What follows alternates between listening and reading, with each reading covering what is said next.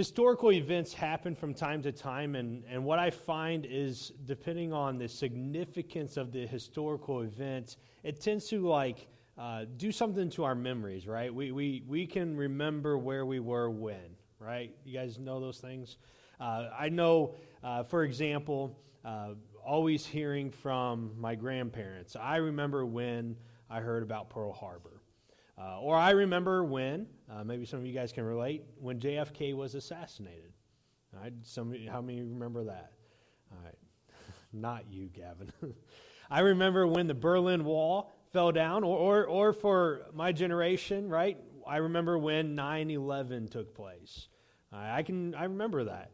I was walking down the hall in our school. We had these TVs that usually ran announcements, but the seniors, before school started, would always turn to cartoons. And as I was walking down the hallway, I looked up and I saw the second plane hit the tower, and I thought they were watching some dumb show. And as I walked on the way, it wasn't until later on that I remember that being actually something significant.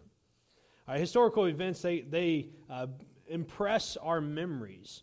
And they make us think differently sometimes. We sometimes act differently. Life is not how it used to be now after some of these major things. And so thinking about that, I think about what the disciples must have been going through. The disciples, for 3.5 years, they had followed Jesus around. They had come to the conclusion that he was the Messiah. They were excited. They were ready for him to become the next king of Israel. And then he was crucified, and he was buried. And what tragedy that must have been. But yet, 3 days later, as we celebrated last week, Jesus rose from the grave. And I can kind of picture for the disciples, for the rest of their lives, saying, I remember when I heard the news. Or I remember when Jesus first appeared to me. And it must have been something very significant. And pretty much the rest of the Bible follows along this line of what happens after Jesus' resurrection. If all of the Bible is pointing to this one singular event, once we get to it, there is an aftermath, there is an aftershock of what is going on. And so what I want to kind of do starting this week is look at these early Christians and see how they reacted to events after Jesus came back to life. And so we're going to be in the book of Acts in this series. And so if you have your Bibles, go ahead and turn to Acts chapter 1. You can also follow us on the YouVersion Live app. And we have, under the events tab, you can find us and see all the scriptures that we're going to use. So you can know when I'm almost done if you really wanted to. And that's what my wife is doing. She's excited about that. So as you're turning there, I do want to kind of talk a little bit. The reason why I think Acts is so important is because it shows us how Christians react to situations, especially these early Christians. They're treading new ground. In Ecclesiastes, we come across a verse that says there is nothing new under the sun. And so a lot of what we face in life, the early Christians faced as well. It was a little bit different. It didn't look the same. Obviously, they didn't have internet or TV or Netflix or whatever, but they still faced a lot of things that we face. And if we can see how they reacted, the principles can still apply to us today. And so that's what I want to kind of do as looking at these different stories we're going to look at over the next couple of weeks, is how did they react to a situation, and how should we react in that same situation? And so we're going to start in Acts chapter 1. It reads like this in verse 1. In my former book, Theophilus, I wrote about all that Jesus began to do and to teach, until the day he was taken up into heaven, after giving instructions through the Holy Spirit to the apostles he had chosen. After his suffering, he presented himself to them and gave them many convincing proofs that he was alive. He appeared to them over a period of 40 days and spoke about the kingdom of God. All right, so first thing we have to notice is whoever's writing this is writing it to a guy by the name of Theophilus, and all you need to know about Theophilus is no one knows who this guy is. All right, we have no clue historically. There are two major ideas. One is maybe he is the patron of the book, and he's paying this guy to write a history of the early Christians, and he's going to publish it and send it out, and that's why his name is written there. Or he could be a defense lawyer. All right, at the end of Acts, we see Paul is imprisoned in Rome. He's about to go to trial before Caesar, and maybe the defense lawyer is named Theophilus. Everybody say that name. Thank you. At least I don't. If I stutter over it, we all stuttered over it. All right, Theophilus, he could be a defense lawyer, and he's asking to know what is happening. One thing we do know is that if you look in Luke chapter 1, verses 1 through 4, we also come across this name Theophilus. So whoever wrote Luke, who wrote Luke? Yeah, it wasn't a trick question. Luke wrote Luke. All right. Whoever wrote Luke also wrote Acts. And so it's a continuation of that story. And Luke in Acts chapter 1 gives us a summary of the gospel of Jesus. All right. It's very simple. It's Jesus came, he taught, he did some amazing things, he died, he suffered, came back to life, and he showed everybody that he came back to life. So if you didn't read Luke, there's your summary. All right, everybody got what's happening here going on? All right, so Luke says this is what's happening, and then he says something that's very important that we cannot skip over, and that is that Jesus appeared to the apostles, the disciples, over a period of 40 days, proving that he was alive. And here's why it's important. Our mind is a nasty little booger, if you want to call it that. It plays tricks on you. You know, there's a lot of things that our mind just kind of interprets for us, all right? If you ever see a hummingbird and you see its wings flapping, the reality is your eyes can't actually see the wings flap, all right? Your mind thinks it's seeing it, all right? A great example of this is my mother. I love my mom. I want to make fun of her, but in a sad way, but it's funny, okay? All right, my mom, I love her. I said that. It's recorded. My mom, she's going blind. All right, which is very sad. All right, but her blindness is actually very interesting. Like they're doing a special study trying to figure it out. All right, because she is not blind out here, and she's not blind right here. She's blind kind of in this area. All right, and she did not know this for a long time because she wears glasses, and where she was blind at is where her glasses rims are, and so her mind tricked her for many years thinking that she was actually seeing stuff. All right, so if a ball came flying across in front of her, she could see it here, and she could see it here, and her mind thought she saw it here, but it really didn't. All right, it's how the mind works. It interprets things for us, and it's crazy how that happens. And when you put your body and your mind under duress, under stress, it can start to play other tricks on you. And for the disciples, that's what they're experiencing. They're experiencing stress. This guy who they thought they were Messiah, this guy who they've spent their entire lives following and giving up everything and going after him, leaving behind family and jobs, he has just been crucified. I mean, that would put a lot of stress. You thought you had a lifetime job, and it's suddenly gone. All right, how many of you would that be very stressful? All right, you don't know what's going to happen tomorrow. All right, and so they're under this stress, and then all of a sudden, Jesus appears to them. I mean, how many of you have ever heard someone say they've lost a loved one, and then they saw him in a dream? I mean, we hear these stories from time to time. And so Jesus appearing for a period of 40 days off and on, it's to prove you're not crazy. Right? And so we have, without a doubt, Jesus has risen from the dead. And it's exciting. All right? And that's where the disciples are at. And so in verse 4, we read that on one of the occasions that the disciples were eating, Jesus appears to them and he says, "Do not leave Jerusalem, but wait for the gift my Father promised, which you have heard me speak about. For John baptized you with water, but in a few days I will baptize with the Holy Spirit." And so Jesus comes to the disciples and he talks about a promise that has been given. And so for a moment, I want to kind of talk about this promise because this is going to be significant in these first two chapters. And it's significant for the rest of Acts, and it's significant for us, and it's the Holy Spirit. All right, we do not, as a movement, talk about the Holy Spirit nearly enough. All right, the Holy Spirit is the third person of the Godhead. And when we look at the Bible, Jesus says a lot about the Holy Spirit. And he promises the Holy Spirit way back in the Gospels. And so I just want to look at some of Jesus' words that he has on this so that we can learn what the Holy Spirit is going to do for the disciples and for us. And so we're going to look at the last night that Jesus was here.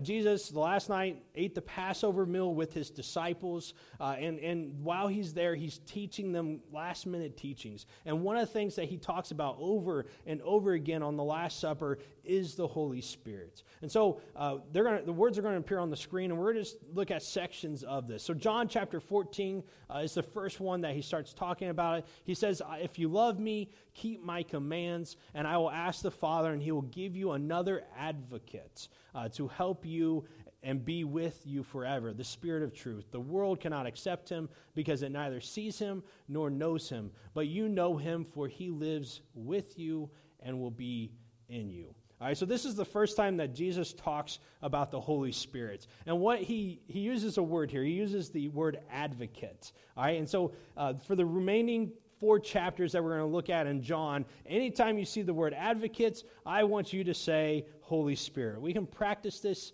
First service did a terrible job of this, okay? So you guys can do better, okay? The advocate is, hey, that's like 10 times better than their last try. So, all right, great job, guys. All right, we're going to practice this, and so be aware, be ready, okay? Be on your toes. All right, so Jesus is talking about this advocate. He says, hey, I'm going to send this person to you. All right, and really what the Holy Spirit is going to start to do for the disciples is what Jesus already is doing for them. All right, Jesus has been present with them. He's been with them every step of the way. He's been guiding them. He's been showing them, answering them questions. And Jesus, he knows he's about to leave. And there's something funny that happens to us as human beings when God is not physically present with us. And that is, we tend to go our own way. And it happens all throughout the history of Israel. We see it happening over and over again. We can look at the very beginnings of Israel as a nation, and we see that they just could not understand, without God's divine intervention, how to get to the promised land. So God, he provides them with a pillar of fire and a pillar of cloud, and he guides them all the way to the promised land. You know what they did every single step of the way almost? They rebelled. They go, no, I don't want to go there. We want to go back and be slaves. I mean, how crazy is that? You know, they get to Mount Sinai. God has come to Egypt, shown his power with 10 miraculous plagues, and says, I am better than every Egyptian god. And so they get to Mount Sinai, and what do? They build an idol. And they said, this is our God. How awesome is that, right? That's what happens when we don't always have God's intervention with us. And so Jesus, he recognizes that. He understands that. He says, hey, I'm going, but I am going to give you the Holy Spirit. All right, this person of the Godhead, this person is going to be with you, and he's going to be in you. And so the giving of the Holy Spirit is going to be vastly different than the way God interacted in the Old Testament. The New Testament people of God, we have the Spirit dwelling amongst us. All right, when we meet together, the Spirit is amongst us as Christians, and we also have something extra special, and that is the Spirit of God dwelling inside us as well. All right, we have an indwelling, and we have a communal dwelling, all right, which is really a cool feature that we got to remember later on for this sermon. All right, so he's dwelling with us and in us. All right, and this is different because in the Old Testament, the Holy Spirit was working, but he didn't work in this way. Though in the Old Testament, we're told that the Spirit of God will empower leaders. And the leaders would have him for a period. But the leaders didn't always have him. So that when we look at the books of Judges, and we look at Moses and Joshua, we're told that the Spirit of God comes upon them. And they're able to do these miraculous things. But then we also hear that it goes away. A great example is Saul. Saul is the first king of Israel, and when he was chosen, we're told that the Spirit of God comes upon Saul, and then Saul sins, and he does things to the point where God says, you know what, you're not the king anymore. And the Spirit of God, we're told, leaves Saul. All right, so the Holy Spirit, it wasn't constantly with the Old Testament people of God, not in the same way that in the New Testament he is. And we are a New Testament people. And if we're Christians, we have the Spirit dwelling amongst us and dwelling inside us as well. All right, so that's one thing that Jesus is talking about here. He says the Spirit that's going to come, the advocate, he's going to dwell amongst you and in you. And then we read this in verse 25 of John 14. It says, all that I have spoken while still with you, but the advocate, and the advocate is... Some of you are way ahead. All right, the Holy Spirit, whom the Father will send in my name, will teach you all things and will remind you of everything I have said to you. So the Spirit, it's going to be amongst us, it's going to be in us, and it's going to teach us. And he's going to remind the disciples what Jesus said. So let's be honest for a moment. How many of you remember things really well? All right, how many remember what I said last week? Austin, yeah. So we don't really have always the greatest memory. How many remember what you ate 3 years ago? All right. Well, Gavin, you only eat like 5 things, so yeah, I'd believe that. Okay. Yeah, for the most part, we don't always remember every single word that happens. We may remember what a preacher said 3 years ago, at least the gist, I hope. As a preacher, I hope you guys remember that. All right, but for the most part, it's not that great.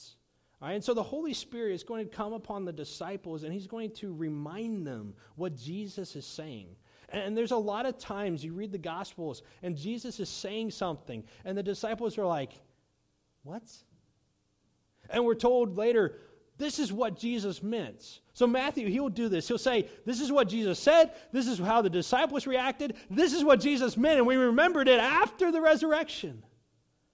And that's just how the Holy Spirit works. The Holy Spirit is inside us, guiding us. See that Jesus was with the disciples for 3.5 years, and for 3.5 years, Jesus taught them. He walked with them. He showed them how to love people. He showed them how to reach out to people who needed to know God, how to bring people to repentance. And all that time, he's guiding them. But Jesus is gone. And we need somebody else to answer our questions, because for the most part, Jesus doesn't always appear to us, does he?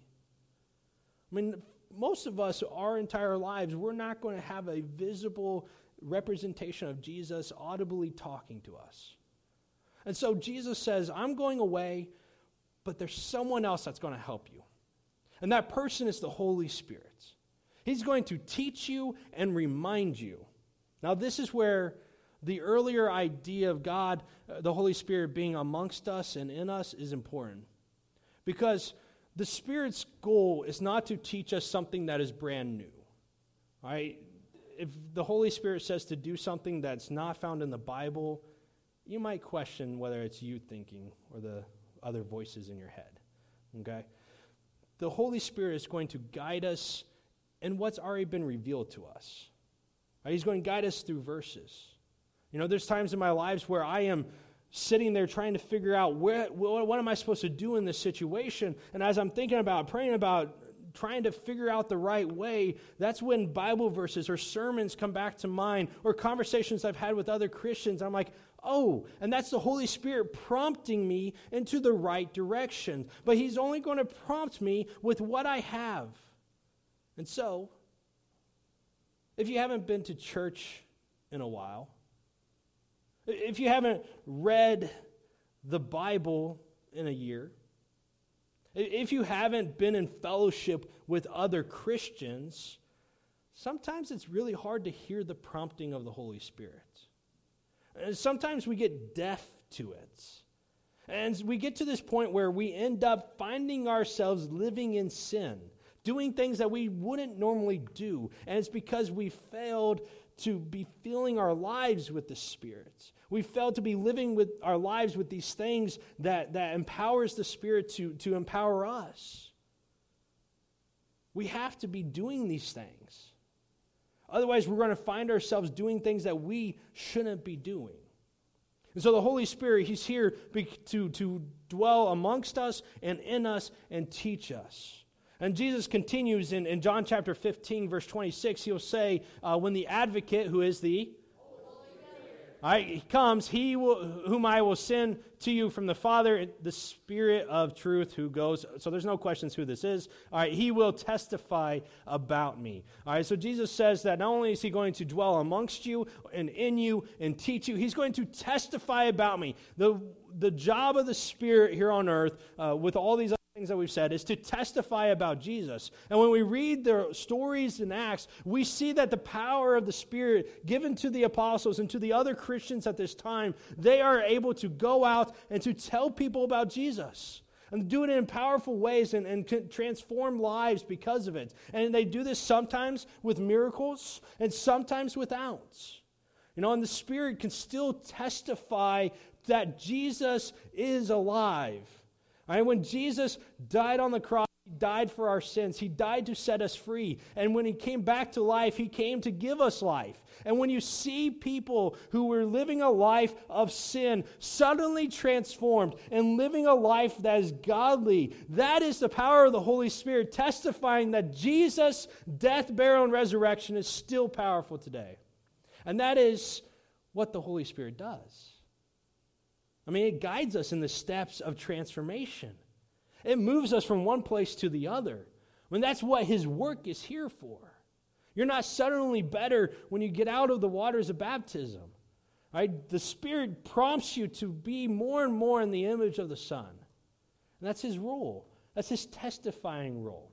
So the Spirit is to dwell amongst us. He's going to dwell inside us. He's going to teach us and remind us. And He's going to testify about Jesus. But Jesus isn't done yet. He says this in verse 7 of chapter 16. He says, very truly I tell you, it is for your good that I am going away. Unless I go, the advocate, who is the will not come to you. But if I go, I will send Him to you. When He comes, He will prove the world to be wrong about sin and righteousness and judgments. And then He talks about how they're going to be wrong in that. And so what the Holy Spirit, one of the things that Jesus says is that unless I leave, unless Jesus ascends into heaven, the Holy Spirit can't come. All right, and so Jesus says He's going to come and He's going to do these three things, which is a whole sermon in and of itself. All right, so finally, in verse 13 and 14, Jesus says this about the Holy Spirit. When He, the Spirit of truth, comes, He will guide you into all truth. He will not speak on His own. He will speak only what He hears, and He will tell you what is yet to come. He will glorify Me because it is from Me that He will receive what He will make known to you. And so the last thing the Holy Spirit does is He glorifies Jesus. And so this is the promise that Jesus is giving in Acts chapter 1. He says the Holy Spirit's going to come. He's been promised to you. Here are the things that you've learned about Him. He's going to be dwelling amongst you. He's going to be dwelling inside you. He's going to be teaching you and reminding you. He's going to be testifying about Me. He's going to be glorifying Me. And that's what the power of this Holy Spirit does. And He does this not just for the early disciples. He does this for every Christian. And so the disciples, they hear this, and they get a little confused, because the disciples get confused sometimes. And in Acts chapter 1, verse 6, we read that they gathered around Jesus, and they asked Him, Lord, is it at this time You're going to establish Your kingdom? See, the disciples were kind of confused about this idea of Messiah. See, the Jewish idea of Messiah was that He was going to set up a temporal earthly kingdom. He was going to set up a kingdom here. He was going to be reigning forever and ever on earth. But that's not why Jesus came. Jesus came to set up a kingdom that transcends nations, that transcends time, and is one of a spiritual nature. All right, and so Jesus, they're coming to Him, they're saying, hey, are you about to set up your kingdom? We're excited. All right, they're excited. You can feel their excitement. And Jesus' response in verse 7 is this: it is not for you to know the times or dates the Father has set by His own authority. So Jesus' response is, don't worry about it. Have you ever had a kid that's really excited about something and you tell them, don't worry about it? Well, that's kind of what I picture here. The disciples are like, you ready? You ready? And His response is, don't worry about it. Instead, the one thing that Jesus says there's to worry about is this in verse 8, but you will receive power when the Holy Spirit comes on you, and you will be my witnesses in Jerusalem and all of Judea and Samaria and to the ends of the earth. So they're ready for this kingdom to come, and Jesus' response is, don't worry about it.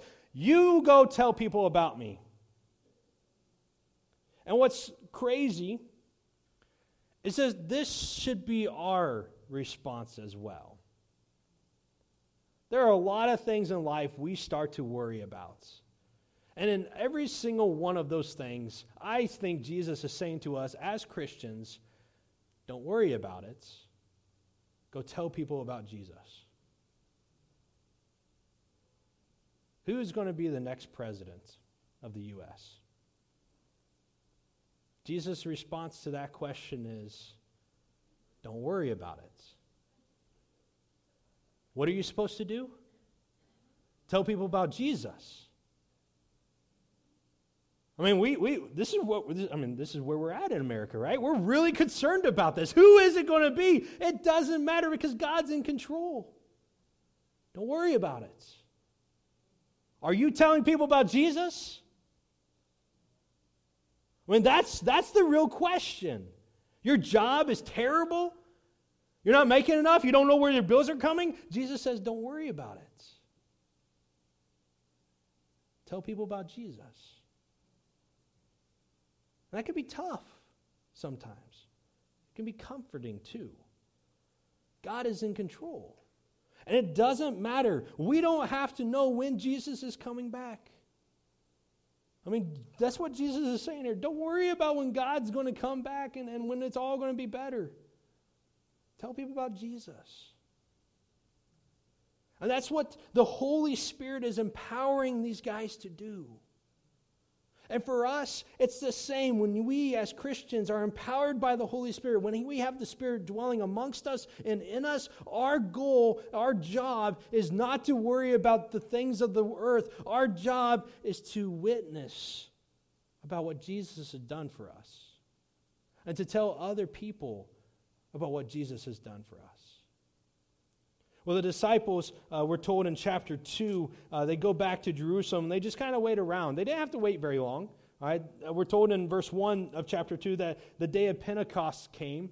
Pentecost means 50, all right, 50. All right? And so we can do a little math. Okay, I know it's probably been a while for some of us that we had math class. Okay, Pentecost is 50 because it's 50 days after Passover. When was Jesus crucified? Passover, thank you. Bible college student. All right, Passover. So he was in the grave for how many days? 3. All right. Luke just told us how many days he appeared to the disciples. It was, all right, 40 plus 3 is, all right, 50 minus 43 is 7. All right, so the disciples, they only had to wait for, you guys did great. All right, they only had to wait for a week for the Holy Spirit to come. Because in verse 1 of chapter 2, it says, the day of Pentecost came. They were all together in one place. Suddenly a sound like a blowing of a violent wind came from heaven and filled the whole house where they were sitting. They saw what seemed to be tongues of fire that separated and came and rested on each of them. All of them were filled with the Holy Spirit, and they began to speak in other tongues as the Spirit enabled them. All right, what we need to understand about all this, because there's a lot here, is the fact that the Holy Spirit came, and He did it in such a way that it caused a commotion. All right, the Spirit comes upon them, and it sounds like a violent wind. And as any of us know, if there is a loud noise, what do? Now you go see what had happened, right? All right. We do this all the time, right? You're at school and suddenly people started shouting, fight, fight, fight. You go figure out who it was, right? Go watch it. What's happening? I remember in college, I was a freshman, so I wasn't as good as I was now. I'm just kidding. I was a freshman. I wasn't as smart. I wasn't as smart as I was. Okay. All right. And I remember we had a kid underneath us who didn't really like my roommates. All right, my roommate was really loud my freshman year. He had a alarm clock that was a speaker, all right, and he didn't get up. All right, so we would play like Bon Jovi over and over and over again at the loudest you could turn it to. All right, and so there's good reasons why this guy didn't like my roommates. All right, and so he would always come up and yell at my roommates, and so I decided I was going to take care of that. So I had a friend down the hall that had a 50-pound dumbbell. And so I picked it up and I asked if I could borrow it first. And I took it to my room, and I stood off to the side, and I dropped the dumbbell. All right? And it was loud. And I ran downstairs to see what everybody's reaction was. You know what it was? What was that? Everybody, every room had their door open like, what just happened? Right? We had a sonic boom a couple weeks ago, right? Everybody remember that? What was the reaction? What was that? I mean, that's what happens with loud noises as long as we're not afraid or fear for our lives. We want to know what caused it. And that's what happens here is this loud noise, and we hear that everybody in Jerusalem, not everybody, but a lot of people in Jerusalem come to see what is going on.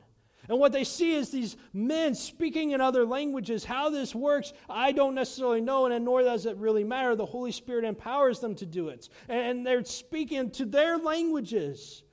This is one of those feasts that all over the world comes to.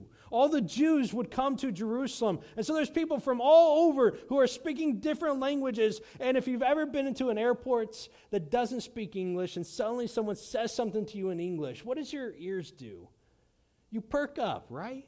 Oh, I know that. All right, and that's probably what's happening here is they're speaking to a language that they understand, and their ears picked up, and their reaction is two things. Some of them are amazed. They're like, wow. Others they're drunk. I have no idea how they got that answer, but that's what they got. They're drunk or they're amazed. And the disciples, Peter stands up and he says, no, we're not drunk, and here's Jesus. And when the power of the Spirit came upon them, the first thing that they started talking about was Jesus. And in verse 37, the very last words that Peter says, verse 36, he says, therefore, let all of Israel be assured of this. God has made this Jesus, whom you crucified, both Lord and Messiah. And when the people heard this, they were cut to the heart, and they said to Peter and the other apostles, brothers, what should we do? And Peter replied, repent, be baptized, every one of you, in the name of Jesus Christ for the forgiveness of your sins, and you will receive the gift of the Holy Spirit. The promise is for you and your children, and for all who are far off, for all whom the Lord our God will call. And with many other words they warned them, and they pleaded with them, save yourselves from this corrupt generation. And those who accepted this message were baptized, and about 3,000 were added to their number that day. So a lot of people believe. There's a lot of people who didn't. But what Peter says here is important. He says the Holy Spirit is not just for us up here, it's for you guys as well, for all who God calls. And so, if you're a Christian, if you've been baptized into Christ, you have the Holy Spirit inside you. And the Holy Spirit is empowering you to glorify Jesus, to testify about him. And there's no reason in this world why we should ever be afraid to tell other people about Jesus. We have the Spirit inside us. The power of God Almighty, the creator of the universe, is living inside us and amongst us, and we have more power than this world can ever know. So why aren't we telling them about Jesus? What's holding us back? We have a gift that was meant to be shared with the world. So my encouragement to you today is this. Share it. Will you pray with me? Gracious God, we are grateful for the sacrifice that Jesus paid on the cross. We're grateful that we can have forgiveness in him. And Lord, we're grateful for the Holy Spirit. The Spirit that gives us power, that helps us to testify about you. Lord, I pray that we not worry about what life is going to be like, but instead worry about the one thing that really matters, and that is lost people. I pray, Lord, that we can share the good news of who Jesus is with this world, with this community, with whomever we come in contact with. And I pray, God, that in all things we will be focused on the fact that we don't need to be scared because you are on our side. And if you're for us, who can be against us? You are almighty, and you are empowering us to tell the world. I ask all these things in your name. Amen.